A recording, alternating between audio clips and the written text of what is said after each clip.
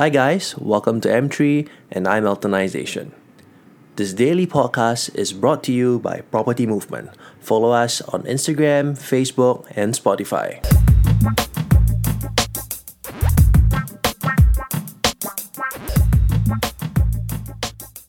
Falling in love with the idea that you know absolutely nothing. As romantic and as ridiculous as it sounds, it does have some really positive points about it. Let me explain, okay? So why fall in love with the idea of knowing nothing is important is because a lot of us, if you're in your late 20s, early 30s, or even if you just graduated from school, you have that swagger of the college kid, like you think you know it all. But that's the thing about it. In order to really gain experiences, you gotta learn vicariously from other people's experiences.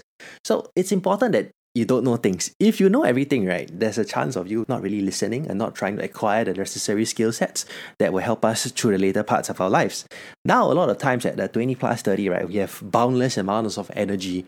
So what we're actually trading in this world is our energy, right? We're actually trading our energy, our youth, and our time away. And what we get in return, right, cannot just be money alone. Money is important, yes, but you need to have money and you need to learn experiences and skill sets. Otherwise, right, you're not going to get that far along down the line. So it's also very important to maintain this level of humility and to be teachable. A lot of time people say, I'm waiting for that one shot in life. Hopefully somebody will give me a chance. What does that chance really mean?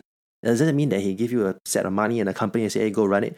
No, that's not going to happen. Somebody giving you a break in life, a chance in life, could be just somebody trying to show you how things are done. As simple as that, as boring and mundane as that. Okay, so it's going to be like, if you are teachable, people will realize it, and they're going to want to teach people who are humble and have desire to learn. Trust me, a lot of people out there do want to part their knowledge, and they don't want to part for it freely. You don't have to pay for those gurus and those $10,000 courses and so on and so forth. Not saying they're bad. I'm sure you can acquire something, but there are mentors out there that you can find who are more than willing to help you.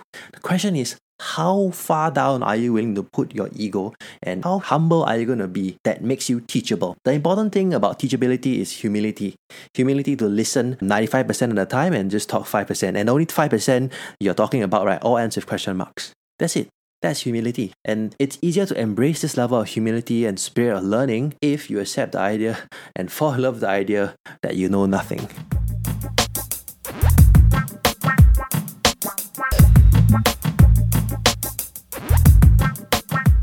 Guys, comment down below on what you'd like to hear next and share us with your friends and family. Follow us on Facebook, Instagram, and Spotify, or drop me a text at 8777 8282.